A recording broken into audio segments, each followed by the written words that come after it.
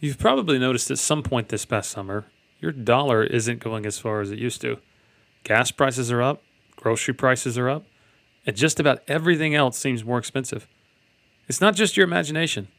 Inflation is at a 40-year high. It's risen 9% in 1 year's time, and it rose 7% in 2021.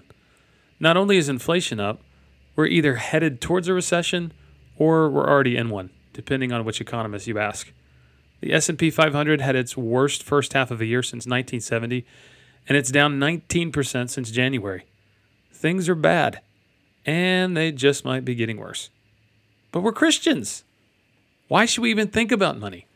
Shouldn't we just be trusting God?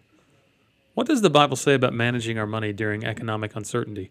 And how can we continue to be generous and trust God when we don't know how much it'll cost to fill up our gas tank this time next week?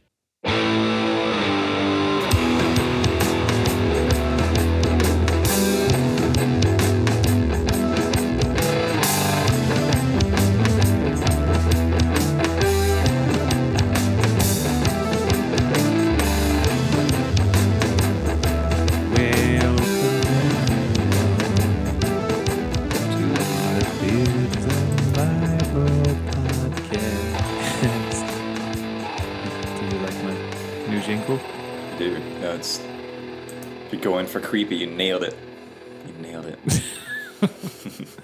I just think of like when I was growing up, they had radio stations. There's one in Chattanooga, right outside of where I grew up, called RX 107. And it was all these people that were like, RX 107. It was like a 12-part harmony thing going on. So nice. Maybe we should hire some people to do that for Bears and Bible podcast. Yeah. If you're listening, jingle writer, no need to apply. I've already got it nailed. I mean, you and I could probably work something up in GarageBand. That's true. Hours. We did used to write music together way back in the day. It's true. Hey, do you ever miss that? Yeah, I do. I mean, I do worship and stuff at our church, and it fills that void to a certain extent. But I do miss the outlet of writing, recording, and playing music. That's not corporate worship. I think that's a different scratch itch that needs scratching. I think, is that the right? That's true. I stepped away from leading worship when I became a lead pastor in 2017, and I haven't done anything in terms of playing music publicly in about 5 years. And it's darn near killing me, Gabe. Yeah. I really want to get a band together and call it Stephen Curtis Chapstick. And I just want to do gutter punk renditions of Stephen Curtis Chapman songs. So you could play drums, I could play bass, and then we just need a guitarist. And can you imagine how much fun The Great Adventure by Stephen Curtis Chapman would be? Just screamed, saddle up your horses, we're going to drown out these. What's that song, My Face in This World? My Face? That's Michael W. Smith. Is that, okay. But that would be a great one. Yeah, it would be. Looking for a reason, all that I can find to find my face in this world. Like every song would just be like 20 times fast. Yeah. 20 times faster than the actual song. And then it would be all the same chords as, like a Misfits song. Yeah. But it would Stephen Curtis Chapstick. Just love that it's 5:21 in the morning and your kids are probably hearing you downstairs or wherever screaming Stephen Curtis Chapman songs. Yeah. And you're like, leave me alone, That's kids. Typical. Don't disturb your daddy. He has to get his musical outlet. Dad needs therapy. Yeah. So speaking of which, faithful listeners, so Gabe and I are recording this early in the morning because it's the only time we could, because we're both very, very time deprived with children and jobs and ministry and things. And I thought that waking up at 5 a.m. and recording a podcast before work, I would be the only one in my house awake. But as I started getting ready and coming to the office this morning, my 6-year-old and my 4-year-old have already been up for I don't know how long. Just hanging out in the bedroom, playing. doing their thing. And they come down the stairs acting like everything's just great. And I was like, guys, like, you guys know you're going to be exhausted by the end of the day, and you're probably going to get in trouble because you're going to be so tired. So, yeah, I don't know what's going on with it, but it's a thing. So, Yeah. It's like the good old days, you know, Anyway. when we used to get interrupted by our kids, and then we got all professional, and our kids stopped interrupting our podcasts. yeah, now we're getting back to our roots. Yeah. Kind of like Rocky and Rocky 3, you know? Yeah. Oh, Gabe. And there goes the door to my office so my dog can come in. Speaking of interruption. Hayden, can you shut that door for us? Thanks, Chief. Already off to a good start. So, so Gabe, today we're talking about something that does affect our families, does affect our children, does affect all of us in some way. And that is, we're talking about the economy. And not just that, we're talking about, like, as Christians, money is not supposed to be our God. Money is not supposed to be the thing that we focus on. Like, we are going to be okay as believers regardless of what's happening with the economy, both globally and here in the U.S. We're recording this. But it does have an impact on us. And so we're going to be talking today just about that relationship between us, our money, what the Bible says about how we treat it, and then just words of wisdom for how do we steward money well right now in the economic situation that we're in. So, Sweet. Let's do it. Gabe, when did you first realize that the economy was changing, and how did that start to impact you and your family and maybe your family budget? Well, I kind of saw the writing on the wall when they started issuing every American thousands of dollars worth of printed currency and sending it out in the mail during COVID shutdowns. I was like, wait a second, Yeah. you can't. And then also like shutting an entire economy down, like just freezing it, unless you're, you know, quote unquote necessary business. Essential worker. Essential worker. There you go. But just shutting it down just overnight, and I was like, this economy is like it's like a whole ecosystem. That has all these different moving parts and it's very complex and intricate. You can't just shut it down and expect it just to pop back up and just be normal again. You can't do. I mean, you might be able to do that for a day or two, and it might be able to survive that. But like for I don't know how long it was. You know, for depending on the state you lived in, it was weeks and weeks. And I was like, this isn't good. And then when they started issuing all these checks to Americans and all these other spending bills and stuff, I was like, oh, this can only create inflation. Yeah. And yeah, I mean, here we are. Yeah, so if you're living under a rock, or maybe you're like a homesteader and you don't have to spend money on anything ever because you grow your own food, which in which case, I don't know why you're listening to this podcast, because, like, I don't know, you have an iPhone? How'd you get that? Anyway, inflation is at a 40-year high. In just this year, it's risen 9%, and we're in August at the time of this podcast. So we could hit 11, 12% by the end of the year, and some economists are forecasting that. It rose 7% in 2021. So in a year and a half's time, it's risen 16%, which is alarming. Like, that hasn't happened since 1981. And just to put it in perspective, like a healthy inflation was like 2% in 2019 and 1% in 2020. So it is out of control. And a recession has traditionally been like defined as 2 back-to-back quarters of declining GDP, gross domestic product. So basically, like, when the economy suffers 2 economic quarters in a row, then economists will say that's a recession.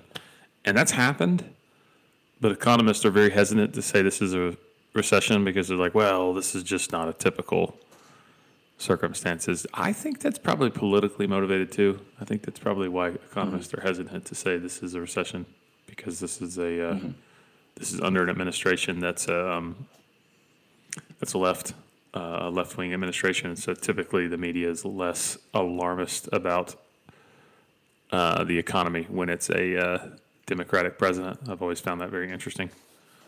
Yeah. Well, it's election year too. Midterm elections coming up. Yeah, exactly. In November. Yep. So what that means for us is that inflation has caused rising prices of just about everything. I don't know about your electric bill, but our electric bill this past month was about $100 more expensive than it has been. Goodness. Wow. Yeah.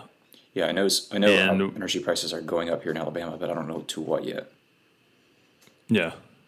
Yeah. Oh, and I literally got the bill and I was like, oh my gosh. First I thought, like, my kids have been leaving the door open on a hot afternoon. I'm trying to heat the whole neighborhood. And Hey, on that then I note, asked real around fast, and- Josh, yeah. the boys had a friend over the other day, and they were all piling up at the door. Your kids ever like pile up at your front door and they wait for you to come unlock the door, and they're just like standing around the front door and they're blocking Yes. your access Yes. to the door, and you're like, guys, Yes. and they're just like all trying the knob over and over. No, I'm going to be the first one in. I'm going to be the first one in, and they're like, the door is locked. You can't get in.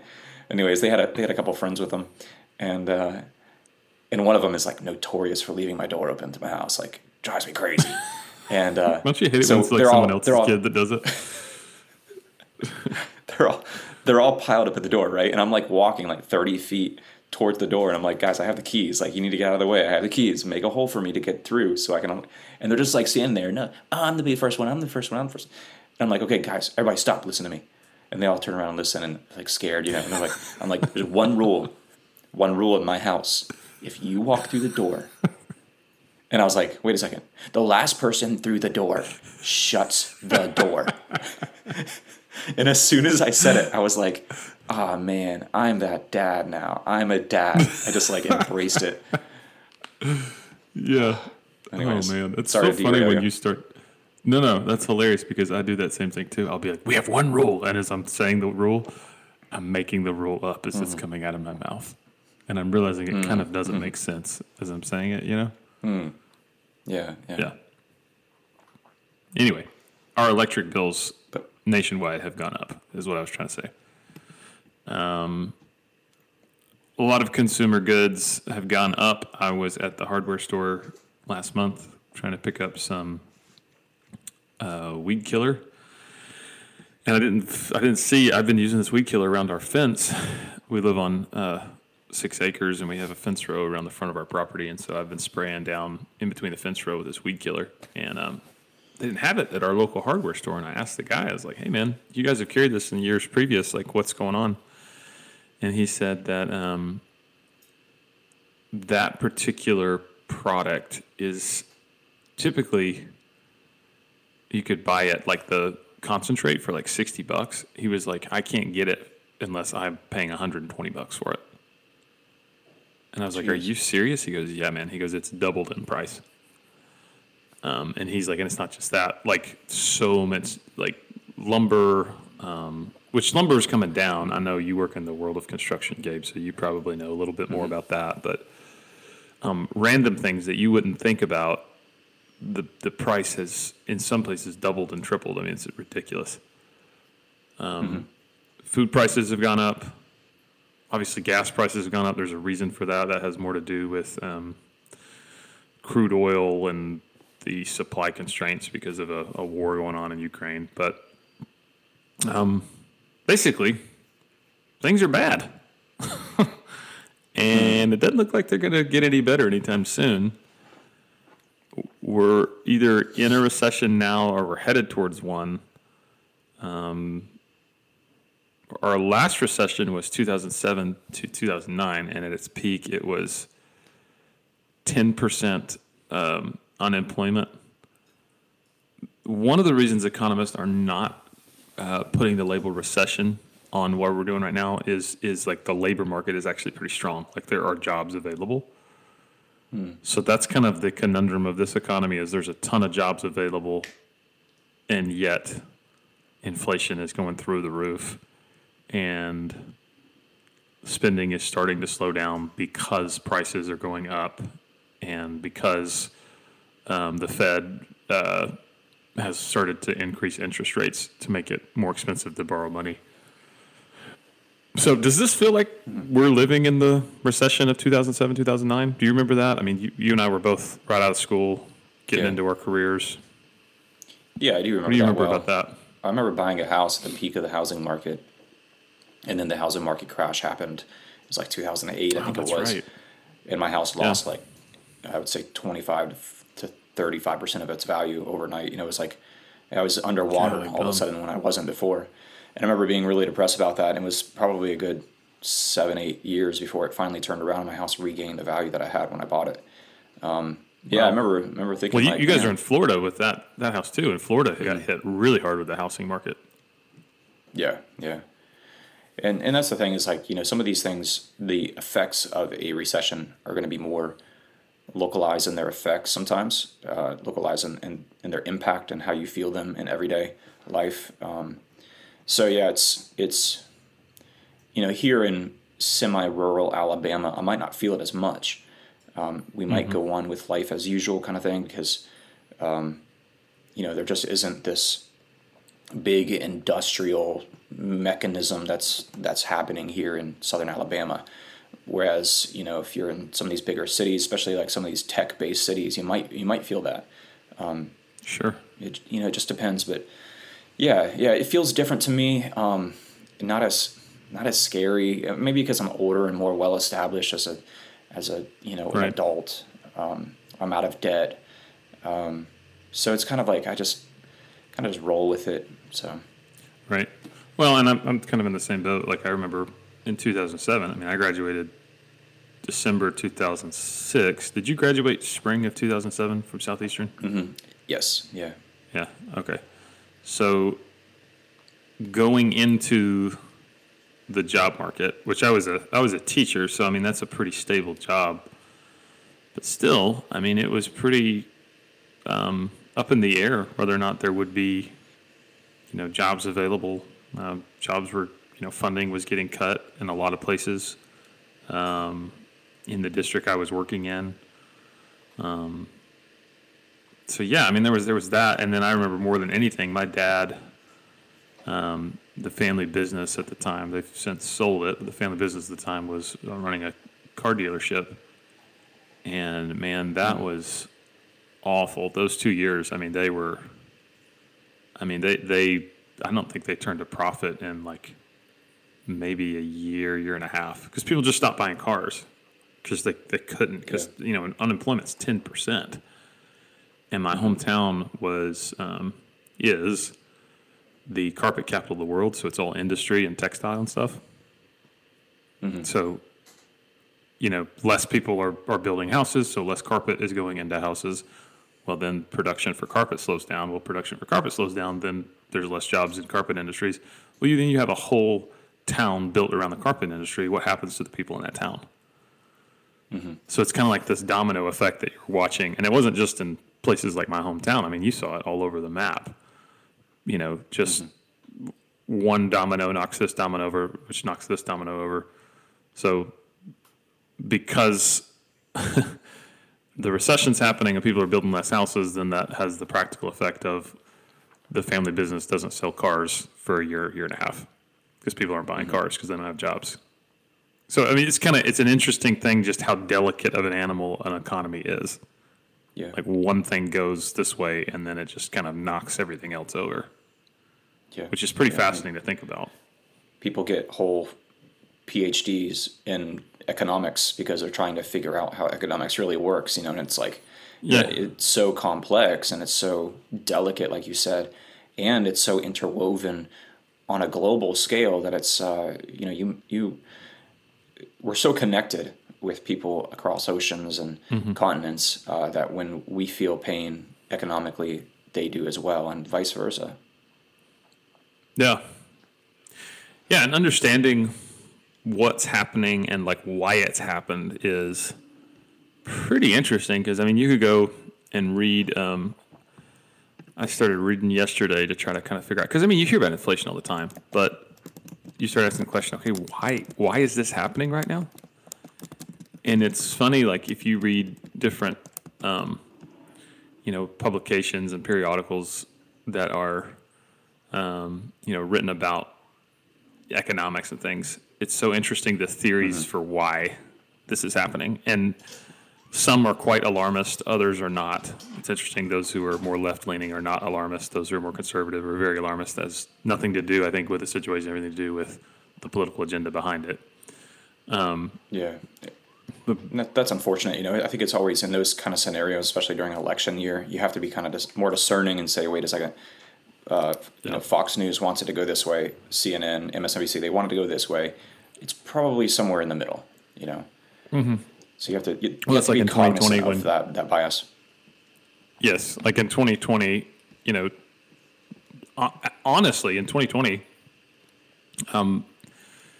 the U.S. economy was in pretty good health. At least in February of 2020, things were going pretty good. Unemployment was low, stock market was high, everything was going great. And then when the coronavirus pandemic happened, like you said earlier, there were mass lockdowns, not just in the U.S., but worldwide. And so millions of people lost their jobs. Like if you worked in hospitality, you worked as a hotel maid or a server in a restaurant, or, you worked on a cruise ship, you lost your job. And that was millions of people worldwide. And so with the economy at risk of completely crashing, globally, but especially here in the U.S., the federal government stepped in and the Federal Reserve pumped in money. The White House and Congress offered trillions of dollars, which I remember getting those checks going, hey, thanks, but like, where is this coming from? This is probably going to bite us in the butt later. And that money just kept coming too. I remember just going like, oh my gosh, I'm getting my stimulus check. Like, okay, here it's just coming. Here we go. So, slowly but surely, I don't know what it was like in Alabama, but probably around June, July of 2020, businesses started to reopen. Workers started getting hired back. At the beginning of 2021, everything had reopened. Life was resuming. People were still getting stimulus checks, and people were spending money in droves.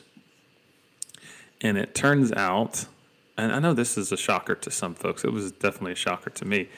If you give people money for free, they gonna spend it. Shocker.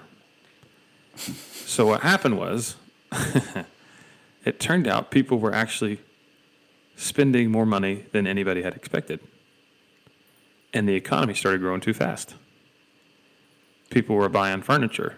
They were buying cars. They were buying houses. They were buying groceries. And so there's this economic principle called supply and demand. And if the demand is higher than the supply, prices go up. And sometimes when prices go up, people stop spending money because things are too expensive.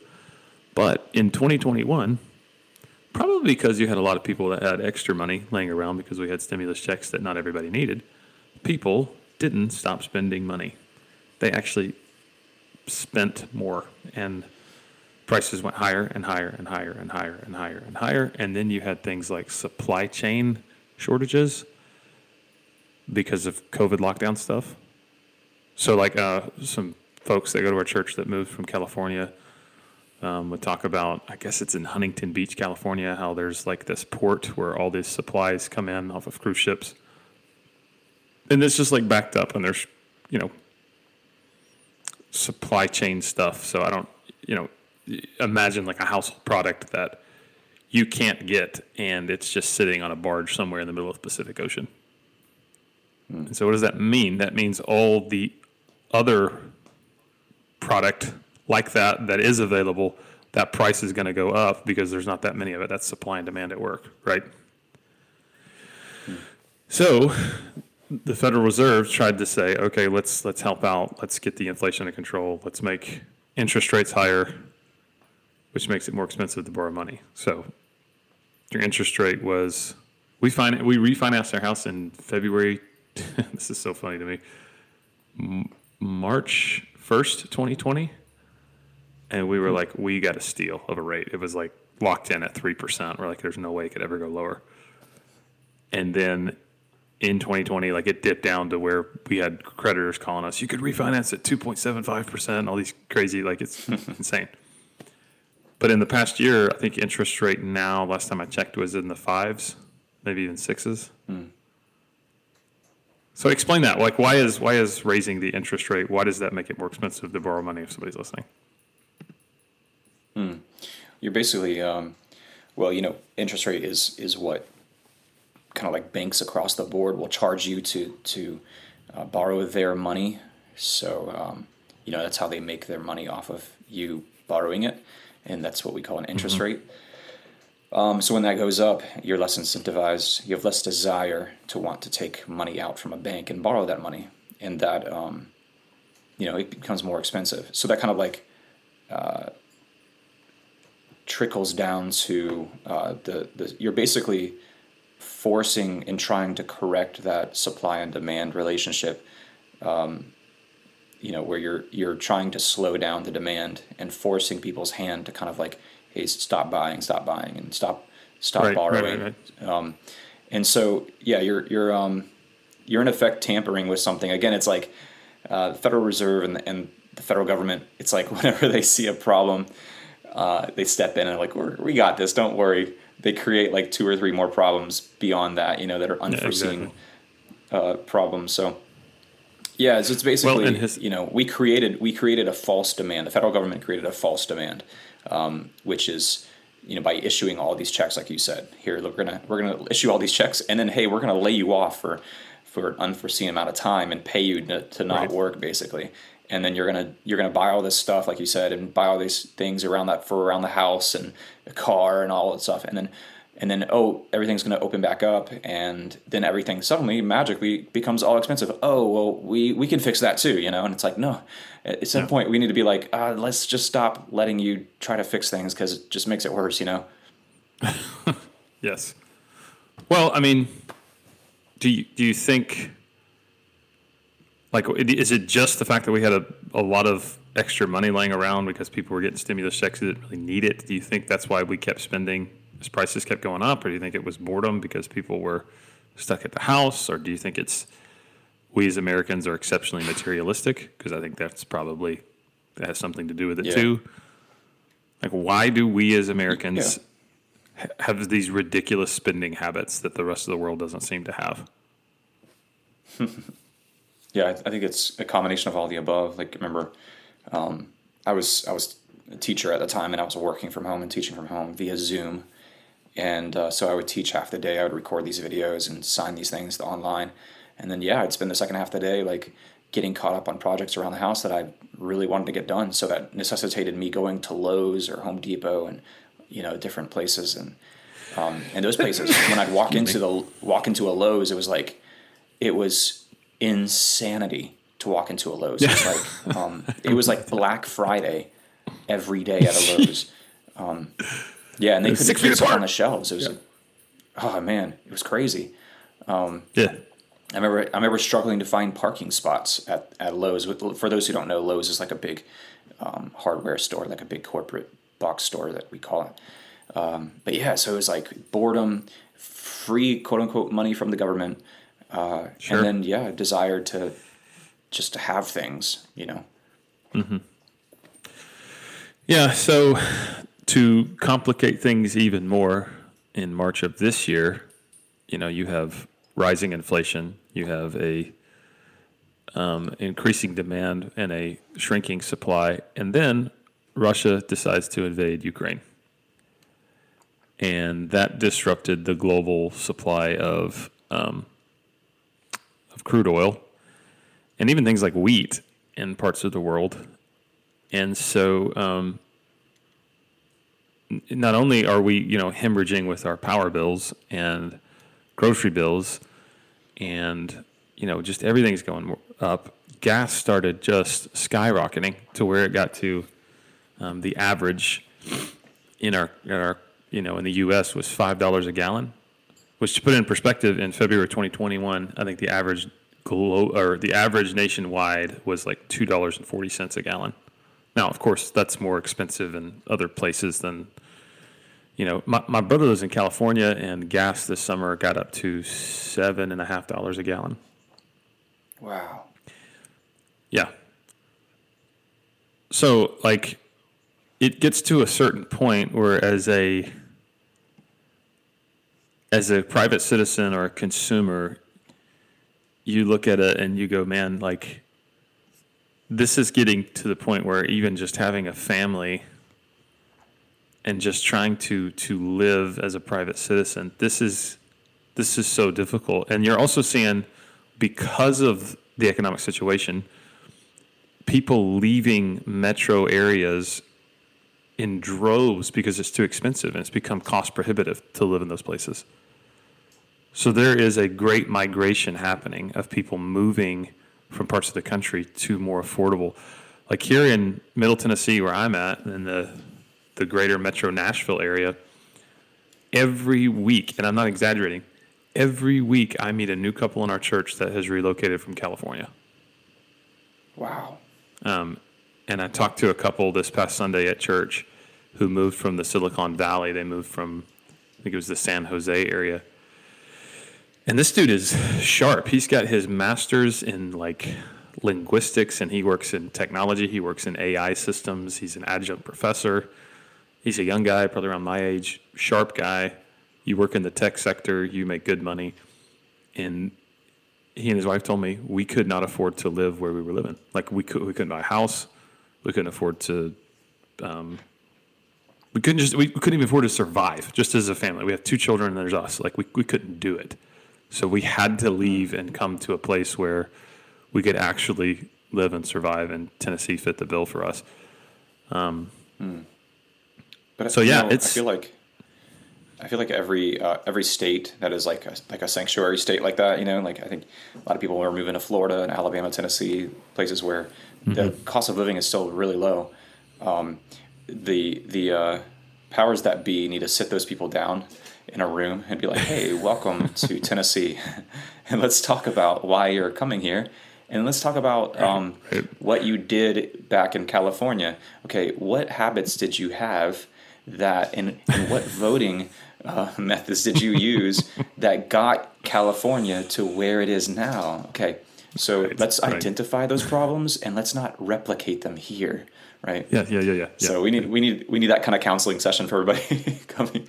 Absolutely. Well, it's so funny to me too. Like I'll meet people from California and I can always spot like, this sounds like funny, but I can always kind of spot when somebody is not from Tennessee. Like, and I can hear it. Like, sometimes I pick it up in their accent. Sometimes I pick it up in how they dress. Sometimes I pick it up in just their demeanor.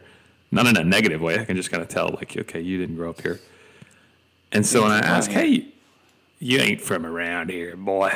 I'll ask them, like, hey, where are you from? And, like, they hang their head and kind of look around, and they're like, I'm from California. But don't hold it. And I'm like, no, it's okay. Like, there's almost like this shame of, like, I know.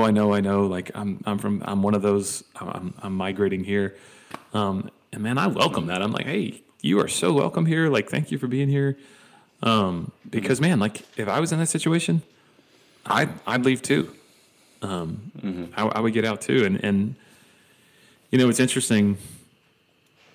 There are people from the film industry that are wanting to come to places like Georgia and film. I mean, Georgia has become one of the, premier destinations for people to film movies or TV shows because they don't have the same, tax situation that they do in California. They don't have the same like eco and green, environmental laws that prohibit a lot of stuff from happening as they do in California. And so you got a lot of people from Hollywood moving to Georgia, my home state. And what's interesting is Georgia right now is kind of a swing state. So Georgia was traditionally and always has been a red state, a very conservative state. And now because Atlanta's growing, because you have all these people moving from the West Coast to Georgia because it's cheaper to work in Georgia, now they're bringing their politics. And I think it's so funny because I'm like, the reason that you're in that state is because of the economic ease that, and then now you're trying to bring in your politics, which is by default going to make it just like the place you left. Like, I don't understand that. I helped build houses for a living, and there was a guy, a home buyer, who was walking through a house that was built by our company. And he looks out the back window of this house, and he sees this big open field, beautiful grassy field. But in the middle of this field is a fire hydrant. And he's smart. He goes, "Hey, I see there's a fire hydrant in the middle of the field out there, and my beautiful view out of the back of my house." And he's like, what is your plans with this field?"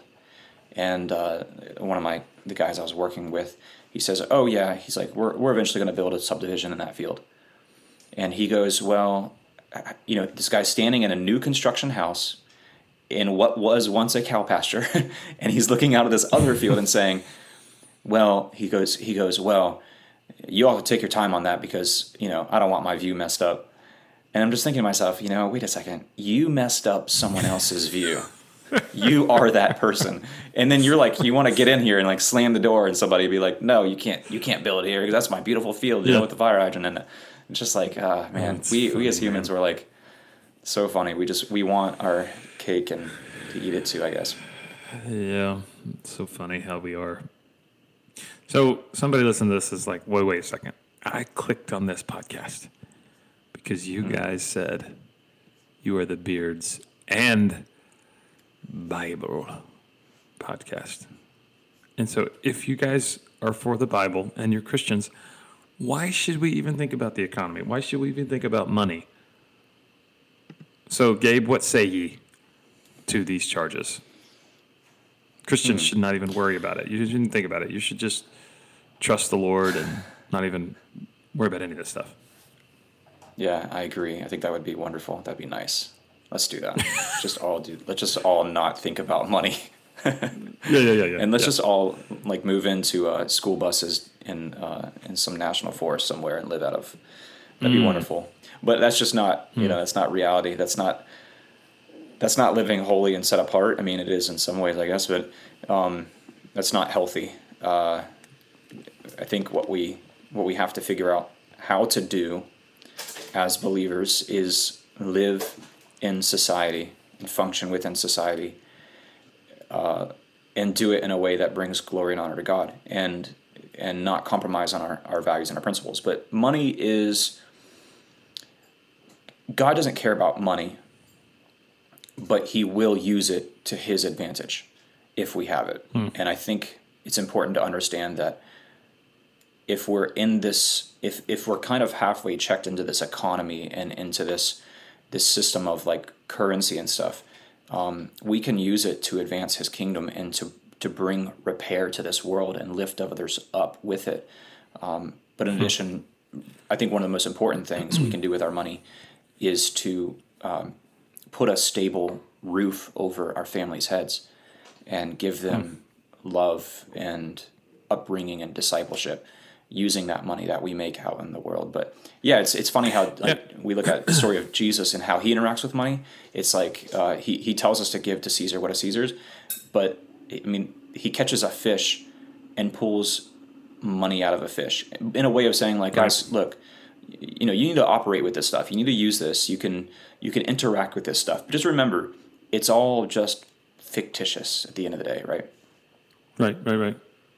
Yeah, so that's interesting how you said, and it's a bit provocative you saying this, God doesn't care about money. He cares about our hearts, right? Mm-hmm.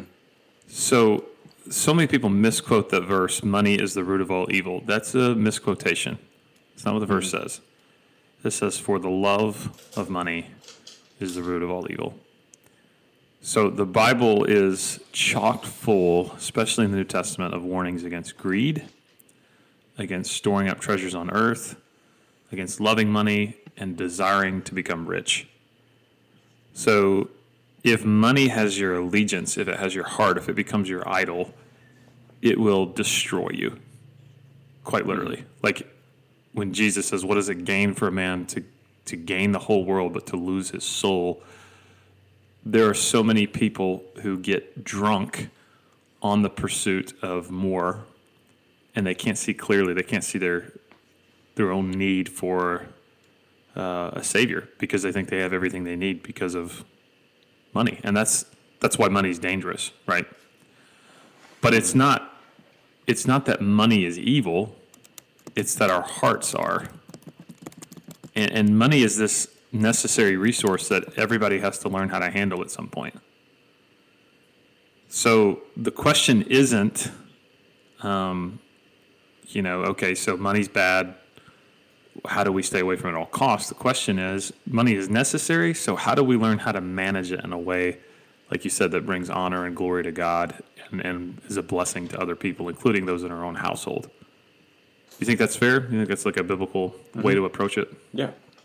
Yeah, absolutely.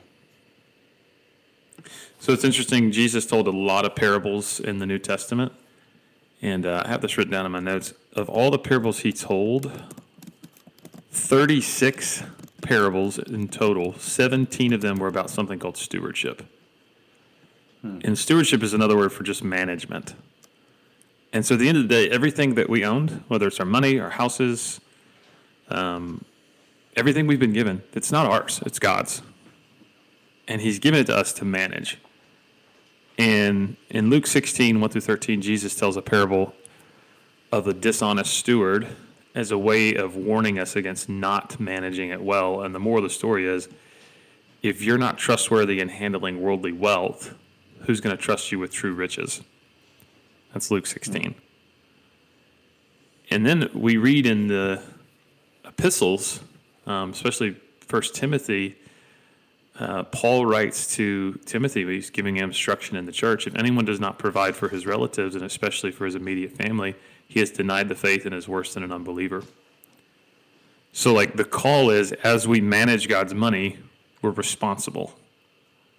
We care for our families. We care for those within our church communities. We're generous. We have stability financially in our lives so that we can be a blessing to other people. So if we don't care at all about managing or stewarding the resources that God's given us, we can't be a blessing. We can't be generous, right? Mm-hmm. Mm-hmm. So at some point, we do have to learn how to manage and be responsible and care, but it can never go into this realm of us being idolatrous where we are in love with money. We just want to get rich, and that's all we're thinking about, and we become materialistic. And so it's a very fine line to try to straddle as Christians. Does that make sense? Yeah. And it boils down to kind of like a life of balance when it comes to money and wealth, and realizing, like you said, it's like I think it's Proverbs 3:27, a generous person will prosper. And it's like Proverbs talks a lot about money and our relationship to it, and it's basically summarized by make money, be wise with it, be generous with it, and leave it for your children's children. That's kind of the essence of Solomon's view of money. Right. Yeah, Proverbs 13:22, a good person leaves an inheritance for their children's children, but a sinner's wealth is stored up for the righteous. Proverbs 27, 23, 24, be sure you know the condition of your flocks. Give careful attention to your herds. So that's like a way of saying, hey, like you need to be a good manager. You need to be like paying attention to your budget. You need to be paying attention to how much you're spending, that kind of thing, right? And then the book of Proverbs is pretty discouraging of careless debt. Some would say all debt. I would say careless debt because I don't think it's wrong to borrow. Like if you're building a house, like I don't think it's wrong to have a mortgage, right? But the Proverbs 22:7 says the rich rule over the poor and the borrower is slave to the lender. Proverbs 22, 26, and 27 says, be not one who shakes hands in pledge or puts up security for debts. If you lack the means to pay, your very bed will be snatched from under you. So I guess there were bed repo men back in the book of Proverbs. If you didn't pay, they would repossess your bed, right?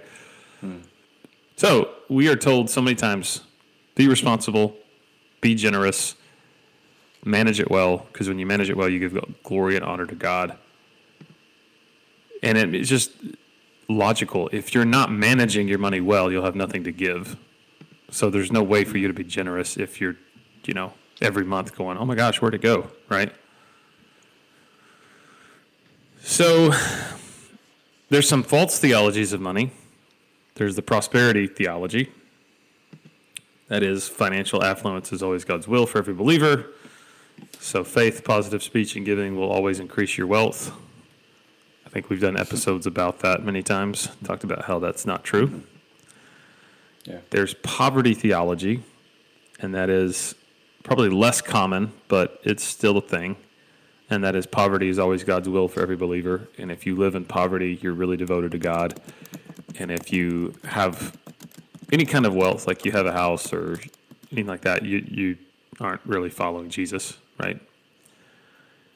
And so I would say that neither of those are biblical. Those are false theologies of money. I would say stewardship theology is the most biblical way to view money, and that is, everything we have has been given to us by God. It's 1 Chronicles 29:12 that says, riches and honor come from you. So none of us really own anything. We don't take it with us when we die. We didn't come into the world with it. Jesus told 17 parables about stewardship. So as a steward, what we're saying is, everything I have is God's. How much is right for me to keep for myself? And how do I manage this well? So, Gabe, how have you seen false theologies of money impact people's spiritual lives? Yeah, and you just I've seen it give people false hope and false,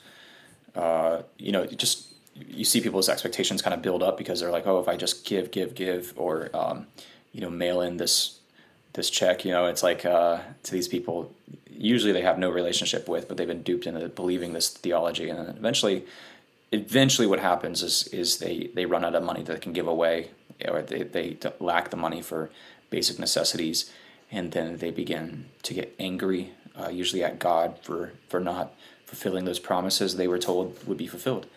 I've seen that play out. But I'm also reminded, going back just a little bit, about Luke 8, and there's a character in Luke 8 that's really important. Her name is Joanna, and she's one of these women who is delivered from evil spirits. And after being healed, she accompanies and actually finances the ministry of Jesus and the 12 disciples. And it's like, they don't say to Joanna, you need to quit your job and you need to just be on the road with us. It actually seems like she is a big financier of the ministry and of what they were able to do because of her funds coming in, because of her stewardship, which I think some people speculate her husband was actually the manager of Herod Antipas's household estate.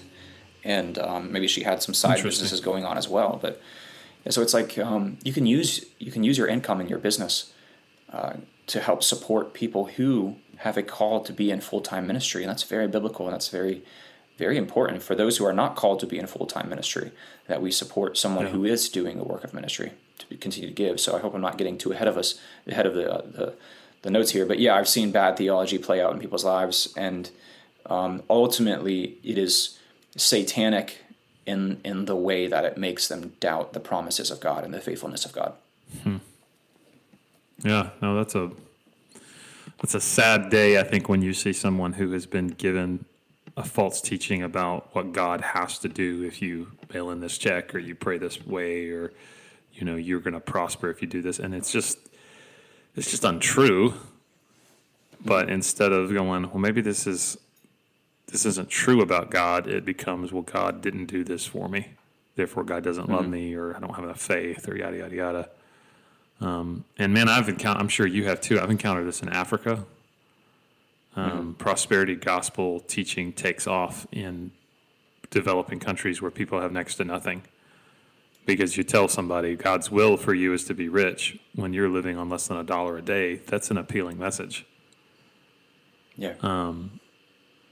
And it's so discouraging to see, come to a village or come to a church and somebody else got there first that did a a miracle crusade or this, that, and the other, and they've told all these people, hey, just give money and it's gonna, double and triple and all this, and it's just like, guys, like, let's talk. Well, and I also want to caution listeners. Well, I was just going to say, I want to caution listeners to. Dave Ramsey says, and we should do like a game who can quote Dave Ramsey the most in this episode. But Dave Ramsey I've met him. Have you met him? What? I don't think you've met him. No, I haven't. I would love to.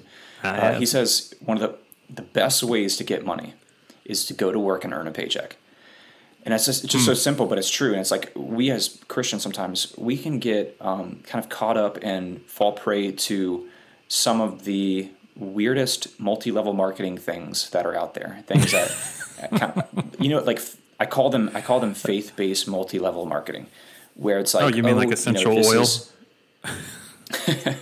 I wasn't going to get specific, but yes. And that's the thing though. That's the thing is like they pitch them as being themed around your health, and then they weave in like scripture verses and stuff like, oh, and this is the oil that was used in the tabernacle, and if you put this on your boo-boos, if you put this on your hemorrhoids, it will go away. And it's like, no, just stop, okay? Just go to the Dollar General and get some Preparation balm Age. Of Gilead. This is the balm of Gilead. Like, we buy into these things and we're like, oh, let's sell these to all our friends and have these parties and do all this stuff. And it's like, just stop. Shh. Just go get a job. And earn a paycheck. Yes, go get it. Yeah, just stop. Exactly. Yeah, I think where I've seen false theologies of money impact people is I think people think that they can be given a cheat code to economic success if they have a certain theology of money. I don't know if that makes sense or not. Like, instead of just managing your money well, being responsible, not living beyond your means, working a job, stewarding it well, that's how you gain economic stability.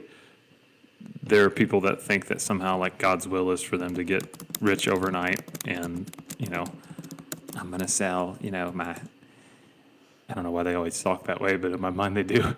I'm going to sell my balm of Gilead essential healing oil. And it's like, with God's help, I'm going to prosper. It's like, yeah, but like, God also wants to reward you for the dignity of your own hard work. Like, I don't know. And could God do that? Could God make you win the Powerball? Absolutely. He's God. But most of the time it doesn't work that way, right? Well, remember Nintendo, that Nintendo game Contra that was like big in the 90s? I do. Where you like you're running, just it's like a one-dimensional like running and you're shooting. Remember you could take the controller, do up, down, left, right, B, A, start, and you get 30 extra lives. And it's like, that was, when you knew that code, it's like all your friends are like, whoa, And that was before the days of internet. So those codes, those cheat codes you do on the Nintendo, those only came to you word of mouth, like there was no other way you got those codes unless it came down from like the creator of the game. So yeah, you do that. But it's like, like you said, it's like the cheat code. It's like, oh, maybe if I just give to this ministry this amount at this particular time on the Feast of Trumpets, they're based in Jerusalem, and I do it on this year and all these numbers, and somebody did all these crazy math things, and it's like, and they get into this frenzy. It's like, here's the cheat code, and then the Lord will pay off my car for me. It's like, no, just get a job, just get a job. Yeah, and probably should just pay for your car in cash instead of financing it. But anyway. Yeah, or maybe you shouldn't own a G-Wagon. Yeah. So, a G-Wagon. That's what we call our minivan. How can we steward our money well during tough times as we land the plane? We'll just go through these. We'll switch off and go back and forth. I'll take number 1. Gabe will take number 2. I'll take 3. Gabe will take 4. We'll just go back and forth. So, first thing, gas prices are up. Grocery prices are up. Everything's more expensive. You probably have a set amount that you're making in terms of your income, if you're listening to this. So how do we do this, right? So the first is we budget. And I know for some of us, we hear the word budget and we're thinking of like flashbacks to our high school economics class. And we're like, that seems so stifling. But here's what happens, and I know this because I lived a good portion of my adult life without ever worrying about budgeting, is at the end of the month, I would sit and wonder where all my money went. And I go, holy cow, I've got $30 in my bank account until payday.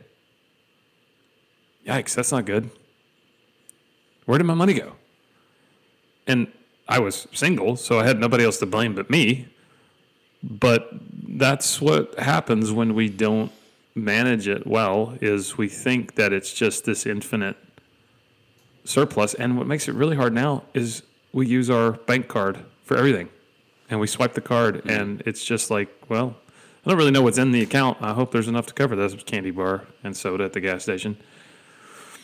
And so that's like a way to continually find yourself at a deficit every month if you are not paying attention to your flocks, as the book of Proverbs says.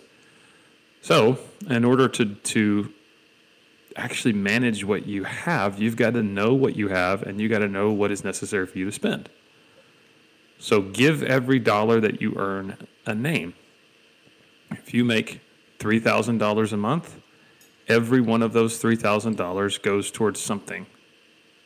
And do not spend anything unless it's a budgeted expense.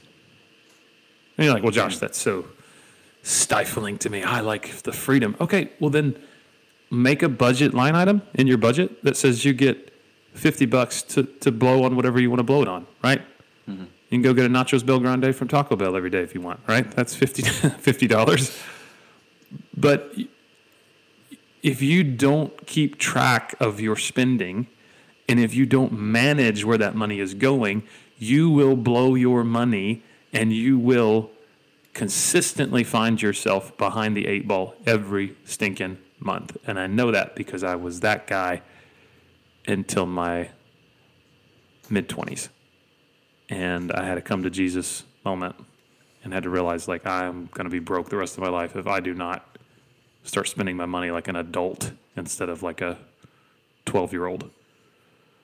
I know I'm being a little bit mean this morning, but I think I needed that to kind of get kicked in the chest a little bit and go, holy cow, like, I am being so irresponsible. And it really is more of a spiritual issue. Because the Bible says, like, hey, manage your money well, and you're just going, oh, cool, well, here's my bank card, swipe, swipe, swipe, swipe, swipe, swipe, then you're not managing it well. Yeah. So, one of the good budgeting apps. With premarital, one of the things I do with premarital counseling when I counsel a couple is I tell them, hey, you have 1 month, we're going to meet again. In that month, you and your potential spouse, you're going to sit down and you're make the most detailed budget you could possibly make with your projected incomes when you're married. And then Stacy and I go through it like a fine-tooth comb, and there's one couple that we just gave that assignment to, and they have to come back with a budget like that, and we're going to go through it and just pick it apart and kind of set them on good financial terms when they get married that way. Yep, and I've got some folks listening to this that I did their premarital counseling and did the same thing with them, and I wish somebody would have done that with me. Mm-hmm. They didn't, because I think a lot of times we're afraid to get into somebody else's life and ask them money about questions. Ask them money about questions. Ask them questions about money. I switched the words around there, like Yoda. Well, it saves my time. Yeah, it saves me time on the back end of things because I'm not having to counsel that couple when they're running into financial hardship and struggling with money. Yes. So it sets them on a better course, I believe. Absolutely. So good budgeting apps, everydollar.com. That's put out by the Ramsey Group. That's what Jenny and I have used. Before that, for years, we used an Excel spreadsheet that somebody had given us. And that worked well until Every Dollar came out, and you can have it on your phone. You can have it online. Mint, M-I-N-T, is a good app. Good Budget is a good app. Sometimes I recommend the envelope system. Jenny and I did the envelope system for years while we were getting out of debt. And that is at the beginning of the month, you take out cash and you put your gas money in an envelope. You put your grocery money in an envelope. You put all your spending money in envelopes, and you only pay cash for things like that to curb your spending. So you're not just swiping your card and thinking that oh, okay, well, there's just a ton left in the account, and we'll just figure out where we are at the end of the month. No, there's not an infinite surplus in your bank account. Take out what you're going to spend in cash, and you can look and like, oh my gosh, there's only one $20 bill left. I guess we can't go to the movies tonight. Okay, that's great. Don't go to the movies tonight. Stay home. Redbox it, right? And you'll be okay. But budgeting is probably the most important skill to learn if you're going to steward your money well. That's number one. All right, Gabe. Yeah. Bring us some Yeah, wisdom. and I will say if you have a budget line item of buying Taco Bell every day, I hope you have a budget line item of buying toilet paper every day. But I digress. I knew you So could the say that. I don't know how. The next principle I want to talk about, which is a very good principle, is to have around 3 to 6 months of expenses saved up in an emergency fund. Now, these are not 3 to 6 months, because I talk about people mention this to people, and they're like, they kind of scoff at this idea, and they seem like it's unattainable or something. But this is not 3 to 6 months of your normal lifestyle. This is 3 to 6 months of you living like you're on the verge of being homeless, okay? So this is not you going to the movies. This is not you buying 5,000 water balloons for your kid's birthday party. This is not you, you know what I'm saying? Like, this is you living Yeah. really frugally. So it might be, it might be $10,000 to $12,000. It might be just $5,000. I don't know. It's up to you. But this is going to help you tremendously because next summer your AC is going to go out, or next month your transmission on your car is going to go out, or God forbid 6 months from now you're going to get laid off from your job. And having this 3 to 6 months expenses is going to buy you time to look for another job. It's gonna set you up where you can pay cash for that repair on your car, and there's a quick turnaround on that. You can keep your job, and things like that. But also, it's just going to give you peace of mind. And when life throws all kinds of stuff at you, and the last thing, you can control some of these variables, especially within your marriage. And I believe couples really fight a lot about money. And if you can remove that stressor out of your marriage, I think your marriage will be healthier, be on a firmer foundation, and then you just have to worry about the things that are more outside of your control. But also, just think about creating a fund. So like, I'm thinking ahead. I'm thinking, okay, my water heater in my house it's 18 years old. It might go out any day now. I need to be setting some money aside in a separate account or whatever. For when that happens, I have that money there, and I can go ahead and just get that replaced. But also be looking further out into your future with things like your kid's college, or right now for our family, I'm looking at a vehicle. Our vehicle is aging. There's some things that are making weird noises, and I'm trying to think about saving up so that I don't have to finance a vehicle, and I can just it's not going to be the nicest car in the world, but at some point we're going to take our family's van and trade it in for a newer one, but I need to come up with some additional money to do that. So I'm trying to think, I'm trying to think beyond this week, this month, this year. I'm trying to think 5, 10, 20 years out, and what am I doing to prepare for that? So No, that's great, because I think a lot of times what happens is like these foreseeable things that are going to happen, like your car's not going to run forever. A lot of times we get to those forks in the road and we go, oh my gosh, who could have seen this coming, right? My car's got 380,000 miles on it. Who would know I'd have to repair it, right? So getting ahead of that. So something we do every month is we make a car payment to ourselves in a mutual fund.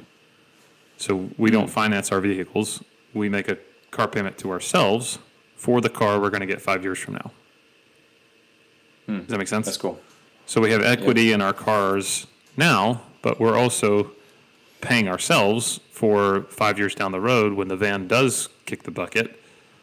We're not freaking out and going, oh my gosh, we're going to have to go finance a van. No, we don't. We've got this money saved aside because we've been looking 5 years down the road. Something else we do every month is we take a portion of our income and we put it aside for family vacations. So when we feel like taking a week away and spending time together as a family, we're not going, oh, okay, let's go to our savings account, let's pull out what we need. No, we've already got that money set aside because we know for our family it's right for us to take a week away a year and go somewhere and spend time together as a family. So it's not a economic burden, but it just takes a little bit of foresight of thinking ahead to foreseeable situations and going, okay, this is where that money's going to come from. It's not going to come from our emergency fund. It's not going to come from other places. We're not going to take out a credit card, you know.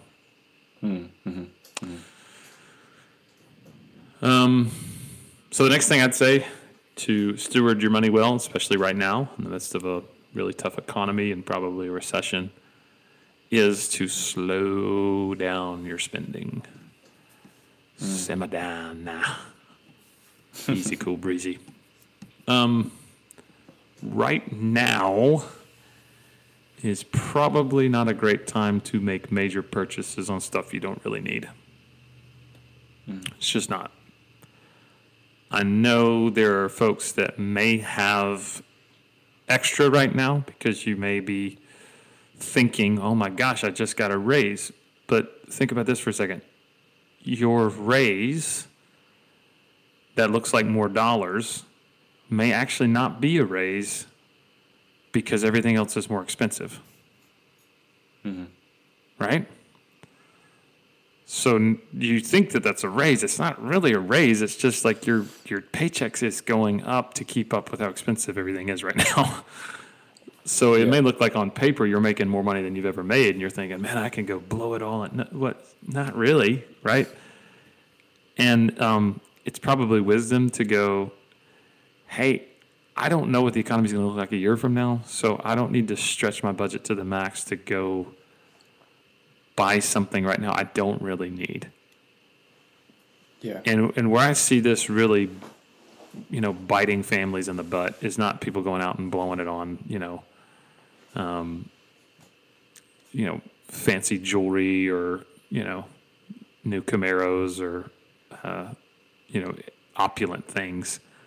It's just lifestyle stuff, like eating out or going to the movies or more streaming services than you really need or gym memberships you don't really use.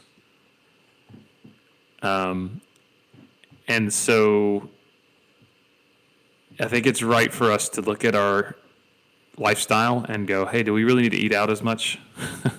Do we really have to go to the movies? I mean, it's fine, and if you can afford it, to go see a movie every now and again, but you don't. That's not like a necessity, right? Just going shopping and walking around and buying stuff that you didn't think you needed until you saw it on the shelf. And you may not think, well, that's just $30, that's just $40, but you do that a couple times throughout the month, and dude, that compounds. Like that will hemorrhage your family budget. And so right now is probably a good time to get out of the habit of doing that, because that's going to bite you in the butt as we move forward in the economy. So, and also like maybe even adapting your vacations, like going on a staycation if you get a week off work, or maybe going to visit family, going camping instead of going to, going on that cruise. So slowing down your spending. Yeah, I'll say that just the habit of packing your own lunch when you go to work is huge. Yes. And bringing your own so coffee. bad about that. That's coffee that's like $3 or $4 a cup. You could instead just brew a little bit extra at home and bring it in a thermos with you. It's like these things that like our grandparents did when they would go to work it's so important. And it's hard to wake up in the morning and do that and prepare a lunch and I gotta do that here in a little bit. But it's like if you could do it the night before, and when you go shopping, put it on your list to buy stuff to make your own lunch and your own food while you're at work. It'll save you gobs of money, I promise. But the fourth principle we want to talk about is don't stop giving, because just like you might be feeling a pinch financially, so are various ministries who are helping people, and it's important that if we can, we give a little bit of our livelihood to these things, and it could be time and it could be money or a combination thereof. But those people are feeling it as well. Those ministries are feeling it as well. So don't stop giving, and do what you can to help them out as well. Yeah. Next principle is be diligent. So keep your job, pick up odd jobs or side hustles. Now is probably, I'm gonna say that like as a generality. So this is not everybody, but for most people, it's probably not a good time for you to be looking at the other side of the job fence and seeing if the grass is greener, because everything is up in the air right now, right? Labor market's great, yeah, but we don't know a year from now what the unemployment's going to look like. So it's probably, and again, that's a generality. For some people, it's probably better for you to switch jobs and make more money. But for most people, probably not. Stay with your job, right? If money is tight, there's a lot of side hustles, man. Ton of side hustles. You can be a driver for Uber or Lyft if you live in a place where that's a thing. I want to say a buddy of mine, I think Jason Bell's listening to this right now. And Jason, if you're listening to this, send me a text to confirm or deny. But I think Jason at one point, he was like, man, I got to hustle and make a little extra dough. So he went to the airport or downtown Nashville and just drove Uber for a couple nights a week and made a little extra dough. So you can do it. I mean, it's not that hard. Mowing grass, doing yard sales, doing garage sales, selling stuff on Facebook Marketplace. That's what my wife does. If there's like something that the kids need or something she needs, she's like, oh, I'll just sell this on Facebook Marketplace. And she does really well. She bought a new vacuum cleaner entirely financed from selling stuff on Facebook Marketplace. So there's ways to do that. That's awesome. Yep. Did the vacuum kind of suck? You're full of the yucks today, my friend. I am. So the sixth principle is to look for bargains. So this is tough. So looking for coupons and deals. Stacy loves to get things that are buy one get one. She gets like 16 of that. Yeah, it's like she'll come home with like in bulk. Six what are bags. Yeah, 6 bags of like dish soap. And I'm like, we just spent $300 on dish soap. She's like, buy one get one, and we're gonna use them eventually. And it's like, well, where are we gonna store all these things of dish soap? Yeah, we have to like get a storage unit to just for dish or done dish soap. But, yeah, that's funny. But also another thing we do is we have an egg girl, and we don't spend $6 for organic eggs like they have at Walmart or the grocery store or whatever. We instead buy them from a girl who goes to our church, and she has her own chickens, and she sells them just to make some side money. She's like 12 or 13, I can't remember. And cool. She does this really cool thing. I think they're $3 a dozen. They're like organic eggs, free range eggs. They're very tasty, and they're cage free. But she decorates her egg cartons with little messages and stuff. And cool. So it's really cool, and it helps her out, and it's cheaper for us, and we burn through some eggs, let me tell you. But also, we do too. There's no shame. Yeah, there's no shame in going to the Goodwill as well. Like you can find some awesome clothes at the Goodwill. Yes, you can. Or the Salvation Army or whatever. So I think it's partly a pride thing, like a status thing. We don't want to be seen wearing something or going somewhere and shopping for clothes, but especially for kids clothes can be insanely expensive. Gosh, man. And those clothes that your kid grew out of, put them in a bag, store them up, put them somewhere in a closet. You either hang on to them for your next kid, or you give them to someone in your church or your homeschool group that has a kid in that age range that's coming up. That really means people have done that for us a lot. They'll give us clothes that their kids have grown out of. And, my kids love that. They go through the bags and they're like, Rocco used to wear this shirt. That's awesome. And they put it on. They just love that, I remember Rocco wearing this shirt, and I think he's the bomb. And just stuff like that, You just think about other people that way, and don't just donate it right away. Try to give it away if you think someone could use it. Absolutely. Yeah, and that's something that's so funny. All those things that we've done too. Secondhand clothes for kids that's our lifeline. Like, our kids don't wear anything new because they don't need to, because it's either hand-me-downs from one of their siblings, or somebody within the church goes, hey, we don't need these clothes anymore, and we get trash bags of really nice clothes that their kids wore when their kids were our size. And our kids wear them, and then when our kids are done with them, we bag them up and send them to somebody else. Because kids grow so fast, Not everything has to be name brand. I'll say this too, and maybe you can send me hate mail if you want. If you can't afford to eat organic, you probably don't need to be eating organic. Can I say that? Because I've done budgets for people, and they're hemorrhaging every month. And like, we only shop Whole Foods. I'm like, that'd be great. to shop only Whole Foods, but you can't afford Whole Foods. You got like a Dollar General budget, and you're thinking that so like if you can't afford to shop at Whole Foods, grow a freaking garden, or take up big game hunting, or go find a local farmer and figure out a way to do it. But just because, okay, I'm gonna get off my soapbox. All right, last one, and then we'll be done. You got a Whole Foods taste while you're living on a Sam's Choice budget. Exactly. You should be drinking Dr. Thunder, but instead you're drinking Dr. Pepper. I'm trying to think of all the different Sam's Choice. Oh man, Best Value, all the Mountain Lightning, off-brand Mountain Lightning. Yeah. Last is this: look out for other people within your community that may be hurting, within your church that may be hurting. Like if you're feeling the squeeze of a tight economy, and I know almost everybody listening to this is, you can be sure there are other people within your life that are probably impacted harder than you are. And so I think it's really easy when we have a economic situation like this to be looking and going, oh my gosh, I can't believe this price is going up, or we can't help anybody. Like, no, there's other people who are hurting more than you are. And you may not be able to help everybody by giving to them financially because you may be strapped, but you can do things like, hey, we made a big pot of soup tonight and there's more than what we needed. Why don't we take this family within our church dinner?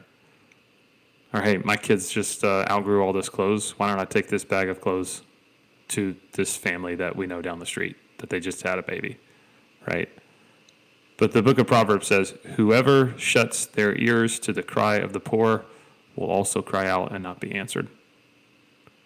So my hope and my prayer is for us as believers, we will have hearts that are soft to the people around us that are in need. So. For sheezy. Yeah. For sheezy. Gabe, thanks, man.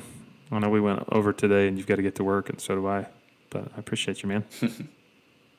Yeah. Thank you all for listening. If you have any questions, feel free to email us. If you have any topic ideas, especially, we want this to be an audience interactive podcast. So, if you have questions, if you have topic ideas, please email them to us, and we'd like to at least entertain them. Absolutely. Before we shut them down gloriously and tell you you're stupid. No, just kidding. We would never do that. We just wouldn't do your suggestion. Anyway, thank you guys for listening. Everybody go out there and make that bread today. See you guys.